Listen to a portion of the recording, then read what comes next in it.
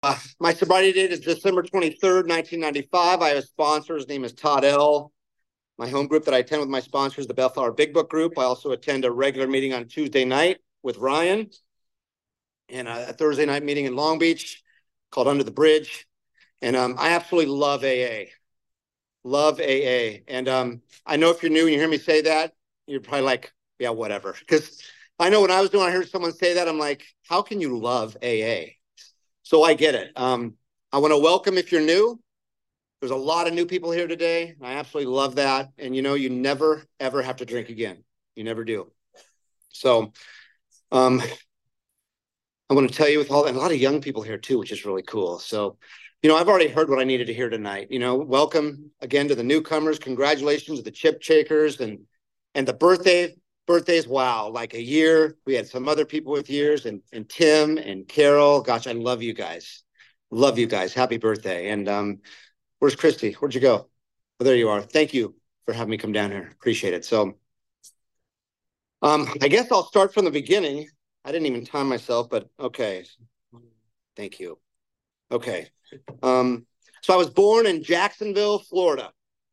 And that's not why I'm an alcoholic. No, no, no. I love Jacksonville. I have family back there. I love Florida. Southern hospitality, it's great.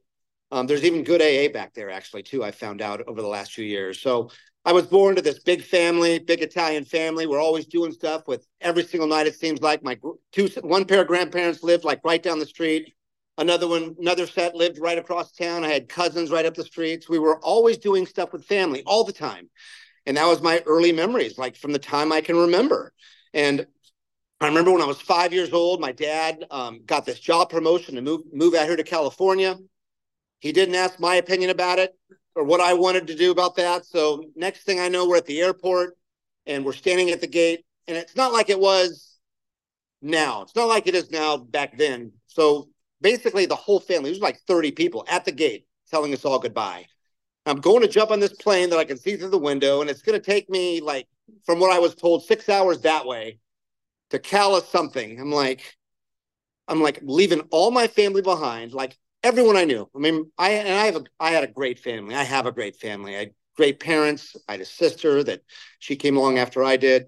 No other alcoholics in the family. They treated me wonderfully. I was very blessed to grow up in a nice home. And so we're getting this plane to come out to California. And I just remember being so upset, leaving everybody I knew when I was 5 years old, crying the whole way out here.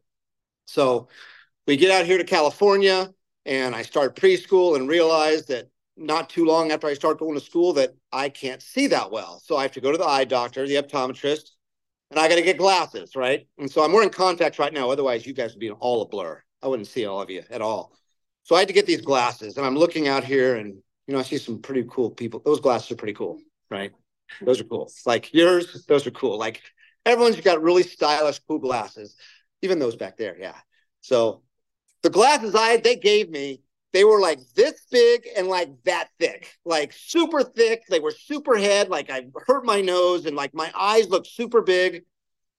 But I didn't realize that there was something to see out there. So it was actually cool that I could see, but I just remember being teased like crazy, called four eyes and all kind of stuff. And didn't make me feel too good. I could have used a drink at 5 years old, I tell you. But so I go to school kindergarten, which is right down the street. I could walk there, and it was safe to do that back then. And so I go there, and then in first grade, instead of going to that same school right down the street, my parents decided to send me to private school, which was a Catholic school in Brea, which is like 20 minutes from where I live. And I grew up in Placentia. So I have to wear this uniform. I'm going to this school, people I didn't know. And I wasn't too happy about it. So I start going to this school, and they realize that I had a hard time concentrating or staying focused. So they sent me to this doctor, and they gave me these pills to take before I go to school and during school to help me focus. And it was Dexedrine. So I'm taking this Dexedrine, and I was really quick and efficient. I was really focused.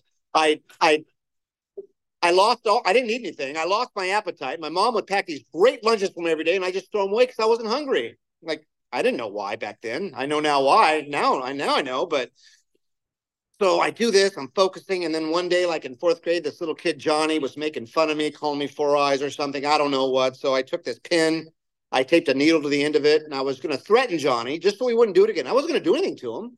I was just threatening Johnny. So he grabbed it, took it to the teacher, and I ended up getting suspended for a week from school. And then during that week, I ended up getting chicken pox. I was out another week after that. And during that 2 weeks, my parents somehow, I don't know how, they decided to send me back to the public school, which was right down the street with all my friends. I'm like, yes, right on. So in my mind, I'm like, I get suspended chicken pox and I get to go to the school I want. Perfect. It worked out. So I'm going to this school. I'm still taking those that medication. And somehow the kids found out about it, started teasing me about that.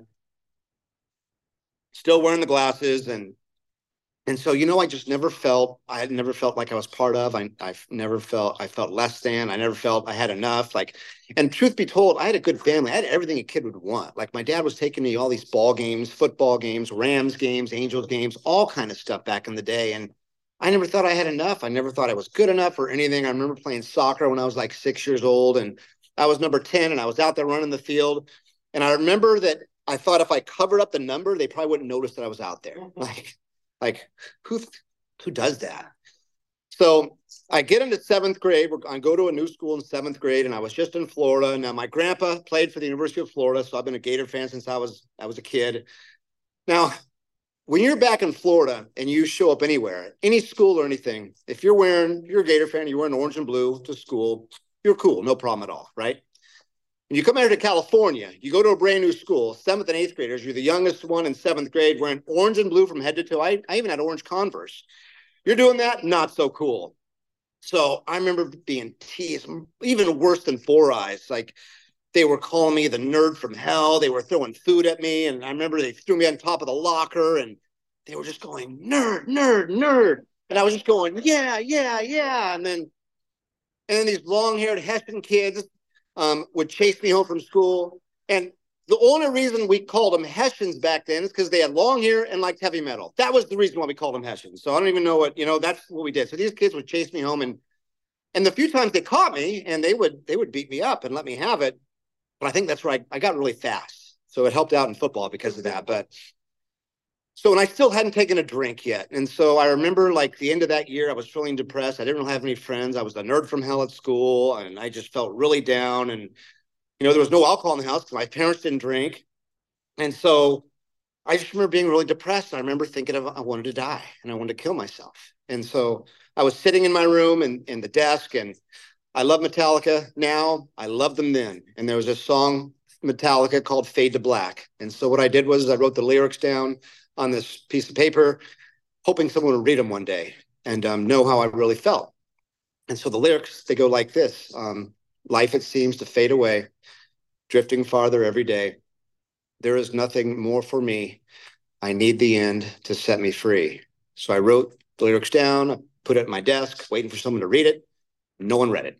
So didn't do much good. There was no alcohol around. So anyway, somehow I worked through that. I was okay for a time. I still undrank. Then I got into high school, started playing football, started going to parties, right? And so I remember we're over at my buddy's house, and I grew up in the 80s. That's when I grew up. And Ronald Reagan was our president. Our first lady was Nancy Reagan. Her big thing was just say no. And so I did. I just said no.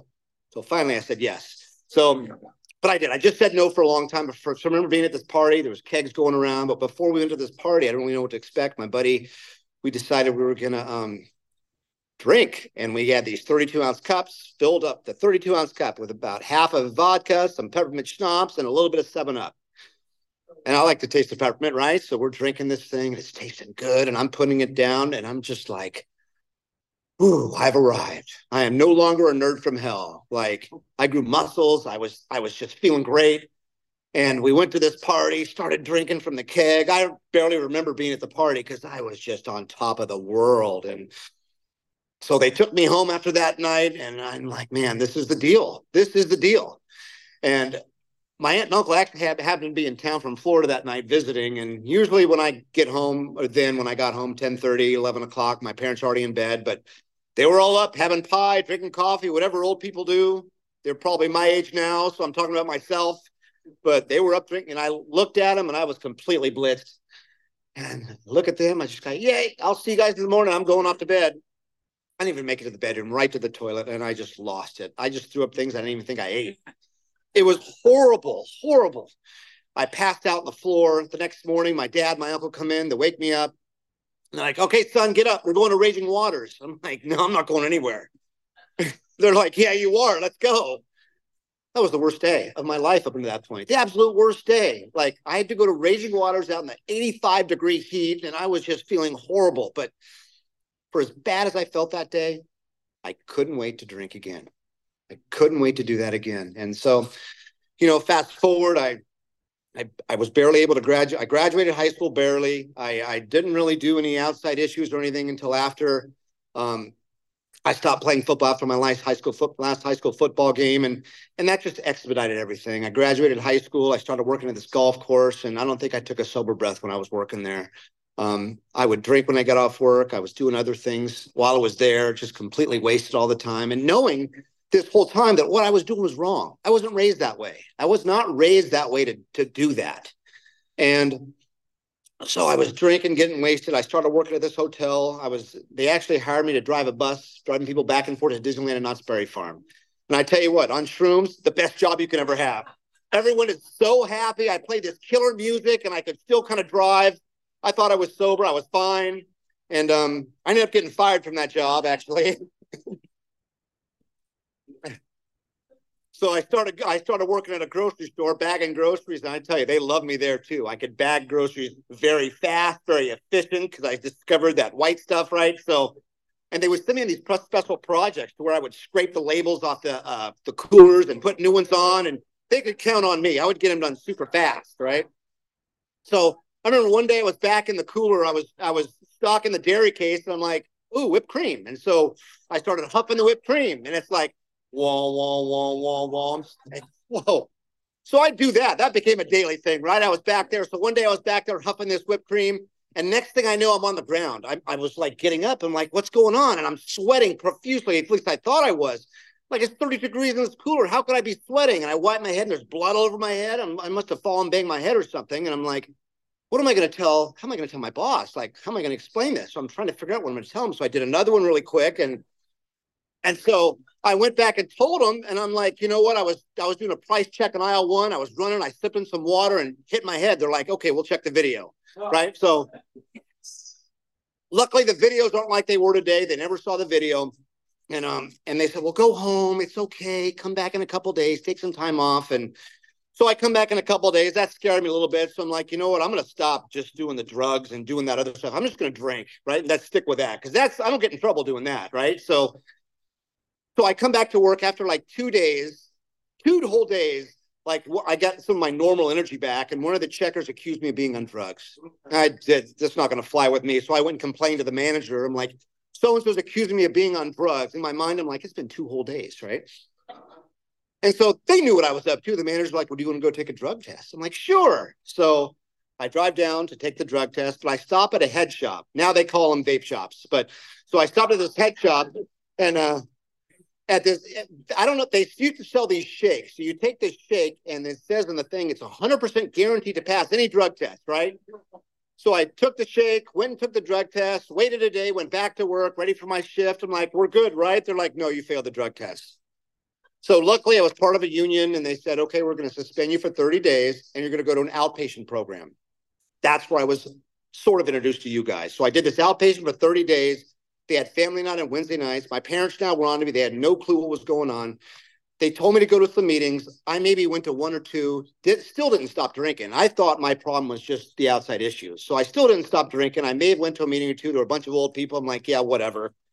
And so I graduated from that 30-day program. I went back to work at the grocery store, working night crew now. And I was also coaching high school football up in Placentia. So I'm doing all that, still hanging out with the same people, knowing what I was doing was wrong, and I still couldn't stop. And so that was in May. I did that right when I was 21. So I got, I just turned 21. I got busted.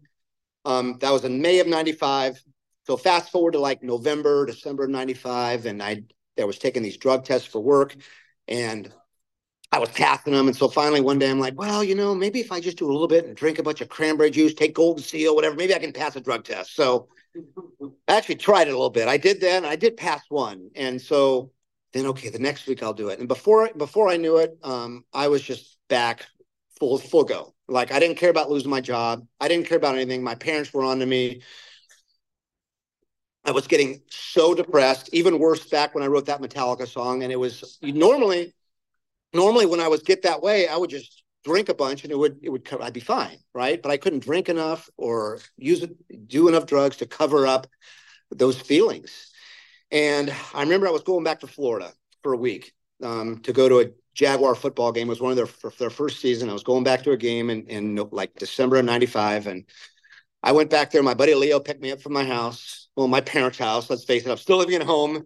And on the way to the airport, it was Ontario Airport, I just got completely obliviated the whole way up there. You imagine it. I was doing it, just completely wasted, because I was getting that plane to go to Florida. I was going to be wasted. At the time, my dad worked in Doherty, which is right around the corner from Ontario. And so I get out of his car, barely get out of his car, still out of his car, walking to the gate, and there's my dad standing right there. So he looked at me, I look at him, and he goes, have a good time. And that was it. So I got in the plane, went to Florida, came back. He picked me up. It was a very quiet ride home.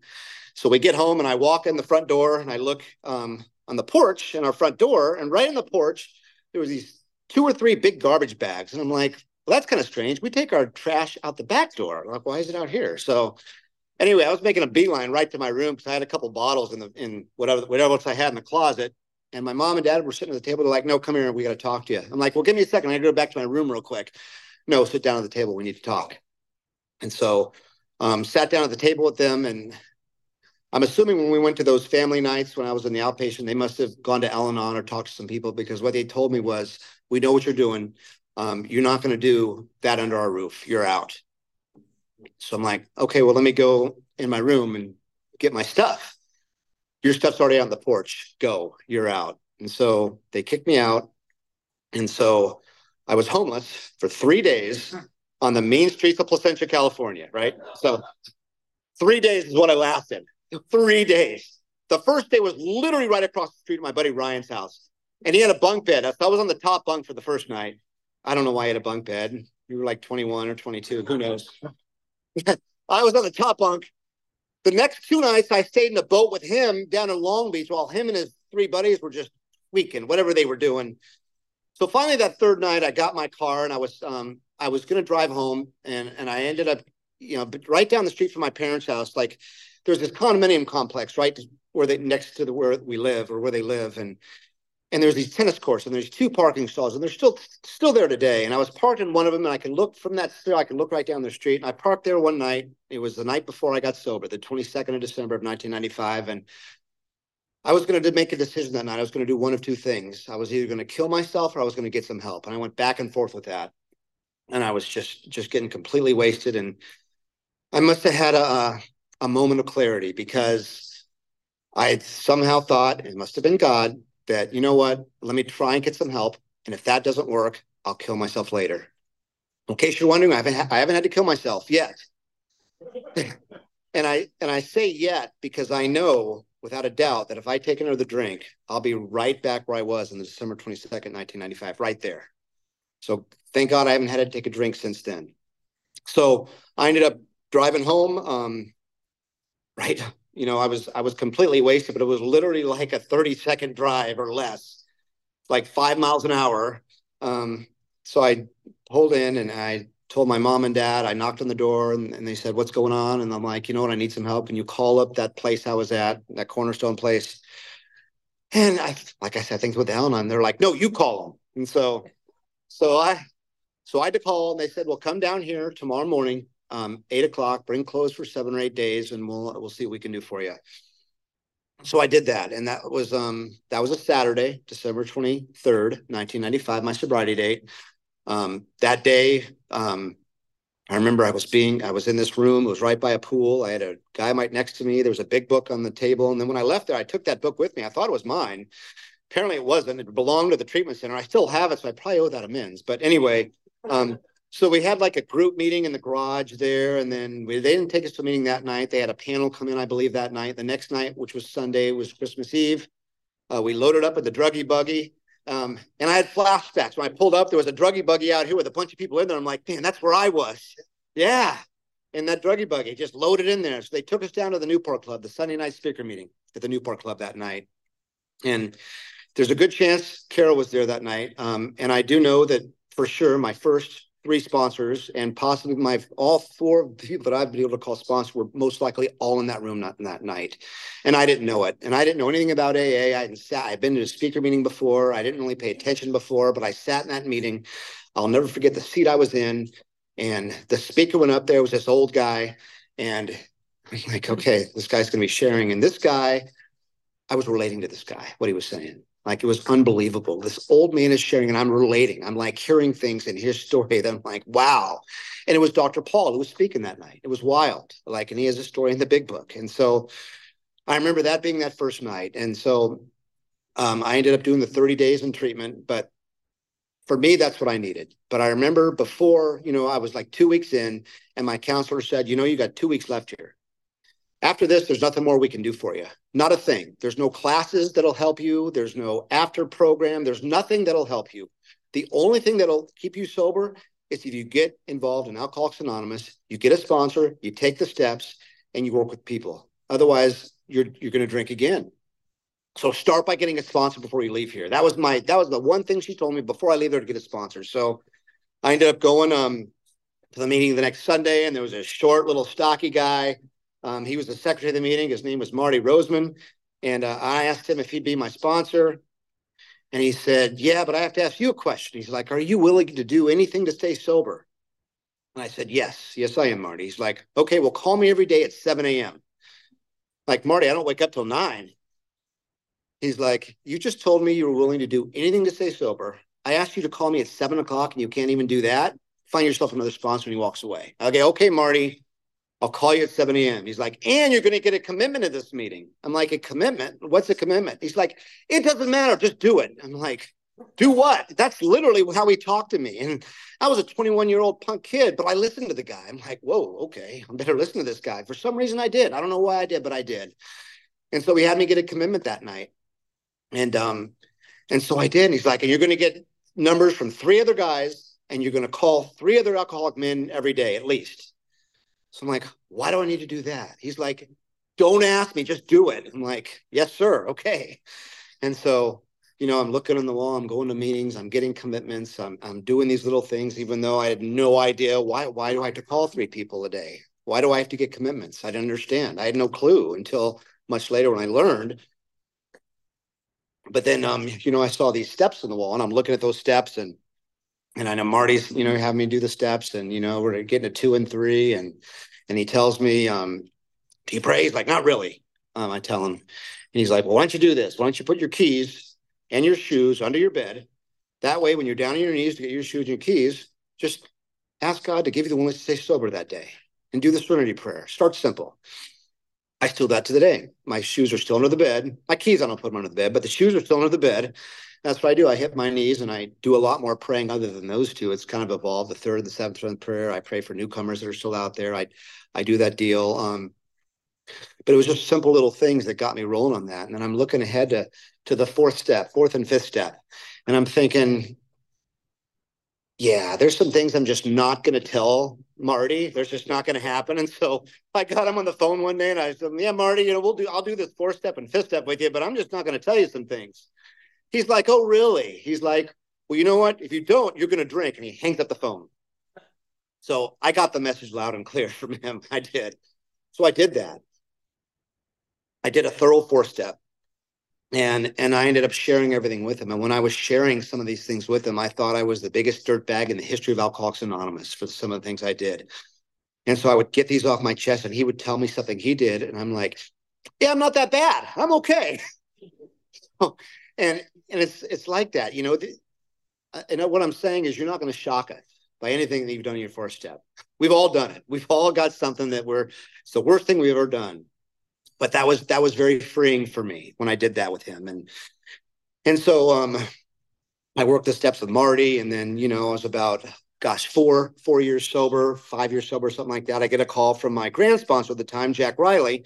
He called me like at 9 o'clock at night, and I see Jack every week, just like I saw Marty every week at that Sunday night meeting. And Jack calls me one night, and I go, hey, what's going on? He's like, well, I wanted to call you. Marty just died. He had a massive heart attack in the Philadelphia airport. And I'm like, whoa. Like, he's like, but I'm going to be your sponsor. So you're going to call me every day like you were calling him. And I took a breath like that. I'm like, okay, like Marty knew more about me than anyone in the world. Like I shared some of my deepest stuff with this guy, and he died. And so I started working with Jack. And, a few years later, 5 or 6 years later, Jack was starting to get old, and we started seeing him just get really old. And I knew that, the time was getting close for him to go as well. And so about 4 or 5 days before he passed, not my current sponsor, my sponsor before that, Ron St. John, I said, hey, Ron, Jack's going to go. Like, I don't know what it's like. I want to have a sponsor and I've seen you've been over that first meeting I was at.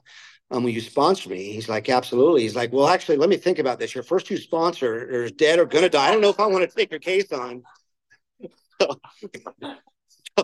But he was joking, of course. But so I was with Ron up until about six months ago, and I'll tell you, life has been great. It's been great. We always have these challenges in life, and a very good friend of mine says, we don't have problems, we have challenges, because challenges we can get through. I've been through some amazing relationships, some crazy ones, where I was the crazy one, by the way.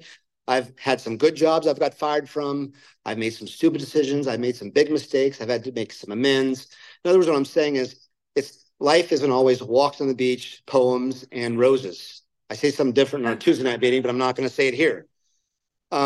It's not always perfect, right? But, no matter what challenge I'm going through, there's someone else in the room, whether it's a man or woman, that has gone through that same challenge, and I can go talk to them about it. And I have a sponsor that I can call every day and let him know what's going on. And even today, I still call my sponsor every day. And, I've had a lot of fun in Alcoholics Anonymous, a lot of fun. We do this thing every year called the powwow. Now it's the roundup. I still call it the powwow. I'm sorry, Carol. It's still the powwow, but we do that every single year, the roundup. Got to get used to that. Round up. The best convention you'll ever go to. If you can get out there, it's out in the desert, second weekend of June. It's awesome. So we have a lot of fun out there. Yeah. And it took me till I was like 6 years sober before I finally went out there. I see the look in your eyes. Going out to the desert with a bunch of AAers. Is that fun? It is. Trust me, it is. Have a lot of fun out here, but my best friends are in Alcoholics Anonymous. Like my boys are in Alcoholics Anonymous. I feel most comfortable when I'm with you guys. I really do. So this last year, actually back up a little bit, 10 years ago, I was married. I was on top of the world. I had a stepson, ended up going through divorce, ended up going through some credit issues at the same time, all at once. I thought my life was over, and it was a rough go. But what I did was I jumped in AA. I did more AA. I was going to 1 to 2 meetings a day sometimes just to stay out of my head. And I was able to make everything right with everybody, get in the right path. I got a good job, and I was working through this job, and I ended up meeting this girl in Alcoholics Anonymous. We were friends for like 6 or 7 months, and we started dating. We got engaged. I've been married for 6 months. We have a sober home, and it's because of Alcoholics Anonymous. She's got a program. I got a program. We each have our own sponsors, and we do the deal. And it's a blessing. And without AA, it wouldn't be possible. It would not be possible for someone like me. This last year has been a very challenging year, to say the least. About a year or so ago, we had to put my dad into. And he started really going downhill. The dementia, Alzheimer's. We had to put him in a board and care, and my mom was kind of having a really tough time. So I had to help her out with all this, with the finances and with everything. And it was an awful lot. But you know what? I didn't have to do it alone. I did not have to do it alone. I had other guys that had gone through that same thing that I went through. And back in June, my father passed away, and that was probably one of the most difficult things I've gone in sobriety. And there's people in this room that I talked to, like that day, like 3 hours before he died, I was on the phone with Ryan. And there are people in this room that showed up for me, that were on the phone, that were calling me, that were there. And what did I do? I just stayed right in the middle of Alcoholics Anonymous. He passed away on a Tuesday, and And that was right when I was supposed to go out to the roundup. And I was just so like beside, I didn't even know which direction was which. And so we made the arrangements the next day. And then Thursday, we're like, what do we do? Like, what do we do? I had no idea. I was just like, God, what do I do? And so just took me out to the desert, just went out to the desert to be my people. I needed the AA love. I wasn't, I was not really all there, but I was present. I was there, and that's where I wanted to be. Thank you. And we had a great service for him, and there's people that showed up there for me, and I can never repay that. It was unbelievable. But what it tells me is, I got to be there for you, right? What can I do for you? This Alcoholics Anonymous is the best thing that's ever happened to me. Like, I'm so grateful for it. Like, on a Sunday night, I can't think of a place I'd rather be within you guys. I walk in here and I could feel the electricity. I can feel the love in this group. Got to see two of my dearest friends take cakes tonight. What a deal this is. And I could have missed it all. I had a buddy of mine that I went to high school. I've known him since I was like in 5th grade. And I got sober like back in 95. And then he ended up moving to Vegas, to Henderson, actually. He moved to Henderson, and he like was a worse drinker than I was, right? And so he was partying, and he had a daughter. And so I'd go up there and visit him so I could see his daughter. I was like a godfather. So I'd go up there and see him, but he was still in his disease, but I wanted to go see him. He's like my best friend. And so I'd go up there like Friday night, hang out with the day. And then Sunday morning, I'd leave like at 7 a.m. to drive home. I told him I was leaving so I could beat traffic. I just couldn't stand being around him that much. That was fun. I needed to get to a meeting, but I wanted to spend that time with him and his daughter. And so I knew that one day, if he decided to get sober, maybe he would give me a call. Who knows? So anyway, a few years later, I got a call that he had actually checked into rehab. And prior to that, his dad, who had passed away when I was newly sober, his dad had 8 years of sobriety. His dad died 8 years sober. So when his dad passed away, he gave Jason, my buddy, he gave him his 24-hour day book, and he gave my buddy his eight-year chip. So when I got 8 years, I know I'm bouncing around, but stick with me. It's all about the same guy and me. So when they had this 30-year surprise birthday party for me, which I hate because I hate all that attention on me. But anyway, I just got 8 years sober. So my buddy came down from Henderson and gave me his dad's 8-year chip and gave me his 24-hour day book. I'm like, right on, thank you. And knowing about my buddy Jason, he was still drinking pretty bad at this time. I as part of my morning prayer, I'd pray that one day maybe I could give him that 8-year chip back. Maybe one day. And so, gosh, 5 years after that, another buddy of mine ended up dying from this disease that I went to high school with also. And that was pretty tough, watching a family bury their son that was my age, and that could have been me. And Jason came down, and he was sober like 30 days at the time for the funeral. So I gave him his dad's 24-hour day book. I'm like, hey, you could probably use this more than I could right now. And but I held on to his 8-year chip. He only had 30 days. I'm like, I'm not giving that to him yet. He's got to earn it. So I kept praying. And so a year went by, 2 years. He got a 3-year chip. He got a 4-year chip. So he got all the way, he got 8 years. And so I was supposed to actually go out there and go see him. Like, his birthday is actually, his birthday is May 15th, right? So I was supposed to go out there the end of April for something, and ended up falling through, which was perfect. I'm like, well, how about I come out the second weekend of May? He's like, sure. And I knew why I was doing that, because it was right after his birthday. So he got the 8 years. I drove out to Vegas, Henderson. I drive up, he's out in the driveway, and I couldn't get there fast enough. I was so excited to give him this chip. And so I get out of the car, he's in the driveway. I walk up to him, I hold out the chip. He looked at it, I looked at it. We both just start crying. Like, what a deal. What a deal that was. Like, he got his dad's 8-year chip back. And now he just took 16 years. What a deal this is. Like, and I thought it was a miracle that I got sober. Like, I couldn't believe that I got sober, but I'm like, yeah, he's never going to get sober, ever. And he's been through a lot of crazy relationships just like I have. And he's been able to stay sober through it, one day at a time, doing this deal, right? So it's one day at a time. And it's based on the actions that we do today. And so I'm going to start my day off tomorrow like I started off today. I'm going to hit my knees. I'm going to ask God for the willingness to keep me sober for today. I'm going to pray for the newcomers. I have a bunch of names I rattle off that I've been rattling off for years. And, I was thinking about the other day. I'm rattling off these 20 names that I have in memory, and like a bunch of them are sober now, which is really cool. But I keep saying their name, and maybe so they stay sober. I do the third and seventh pair. I have some daily reflections I read in the morning. I call other guys. Um, I have 4 meetings a week I hit every day. I sponsor guys. I need to do better at making more phone calls. I try and call new guys every day just to check in, and it just becomes a habit. And now I know, okay, why did my sponsor tell me to call 3 guys every day? Why do I get commitments in meetings? I know now why I do that, because for me, I get in the car, I pick up the phone, call someone in AA. I do that all day. Thank you.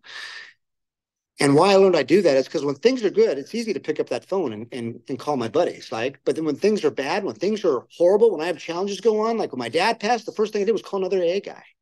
It becomes natural. Pick up the phone, call my sponsor, call someone else. And in the middle of all this, this last year too, my sponsor decides to move to Tennessee. I'm like, right on, go, cool. But like with me, and I know people have sponsors that are out of state, but I like to be able to see my sponsor at least once a week. And so I ended up getting a sponsor who goes to Bellflower. So I've been going to Bellflower. I've been going to Under the Bridge on Thursday nights. It's just invigorated I thought had a good program before that. Now it's just like, wow, it's unbelievable. But I decided to get a new sponsor, and I call him every day because, every sponsor I've had has said, call me every day, and they never told me to stop. Even my sponsor, Ron, that moved to Tennessee, I still call him every day. And like, it's just like one of those habits. I still call him. I call my sponsor, Todd, every day. I call my buddies every day. I'm just like, you know what? Alcoholics Anonymous is just the center of my life. It's the center of my life. And everything I do, I plan around AA. Like the roundup, I was telling you about that. Like I circle out on my calendar, nothing's planned during that time. Like that's that, right? I have my Tuesday night meeting, unless I'm out of town working or something. I have my Thursday night meeting, my Sunday night, my Monday night meeting that I don't miss unless I'm out of town working, or if I'm sick, or if I'm asked to speak to another meeting. You can find me at those meetings. That's where I'm at. I plan everything around that. And when I'm not at my meeting, like I'm here talking to you guys and I love being here, but I'm missing my meeting right now, right? That's right. I'm like, what's going on over there? Like, and for someone like me, and when you're new, you're like, yeah, whatever. But for me to think that way is an absolute miracle. And I'm just blessed that that's how I think today. Like I think A first. What's going first to AA? It comes ahead of everything. It comes ahead of my marriage, it comes ahead of my family, it comes ahead of my job, it comes ahead of everything. Because without Alcoholics Anonymous, without me being in the middle of AA, without me doing all these little things, making the phone calls, working with guys, without doing that, I have nothing. Absolutely nothing. So if you're new, get in the middle of Alcoholics Anonymous, get a sponsor, take the steps, get a commitment. I'm sure there's commitments here at this meeting that need to be filled. If not, they'll find something for you to do. I'm a commitment coordinator for the Sunday night meeting I have right now, and I'm literally inventing commitments for people, and that's easy to do. Just get a commitment. It doesn't matter. It doesn't matter. Like, get a commitment. I've done every commitment there is in the book. I've picked up cigarette butts I don't know how many times. I don't even smoke. But it's like, okay, give me a job and I'll do it, because AA is the most important thing in my life. So if you're new, do this thing. It works, I promise. I pray that you get what I get out of this thing. And thanks for having me.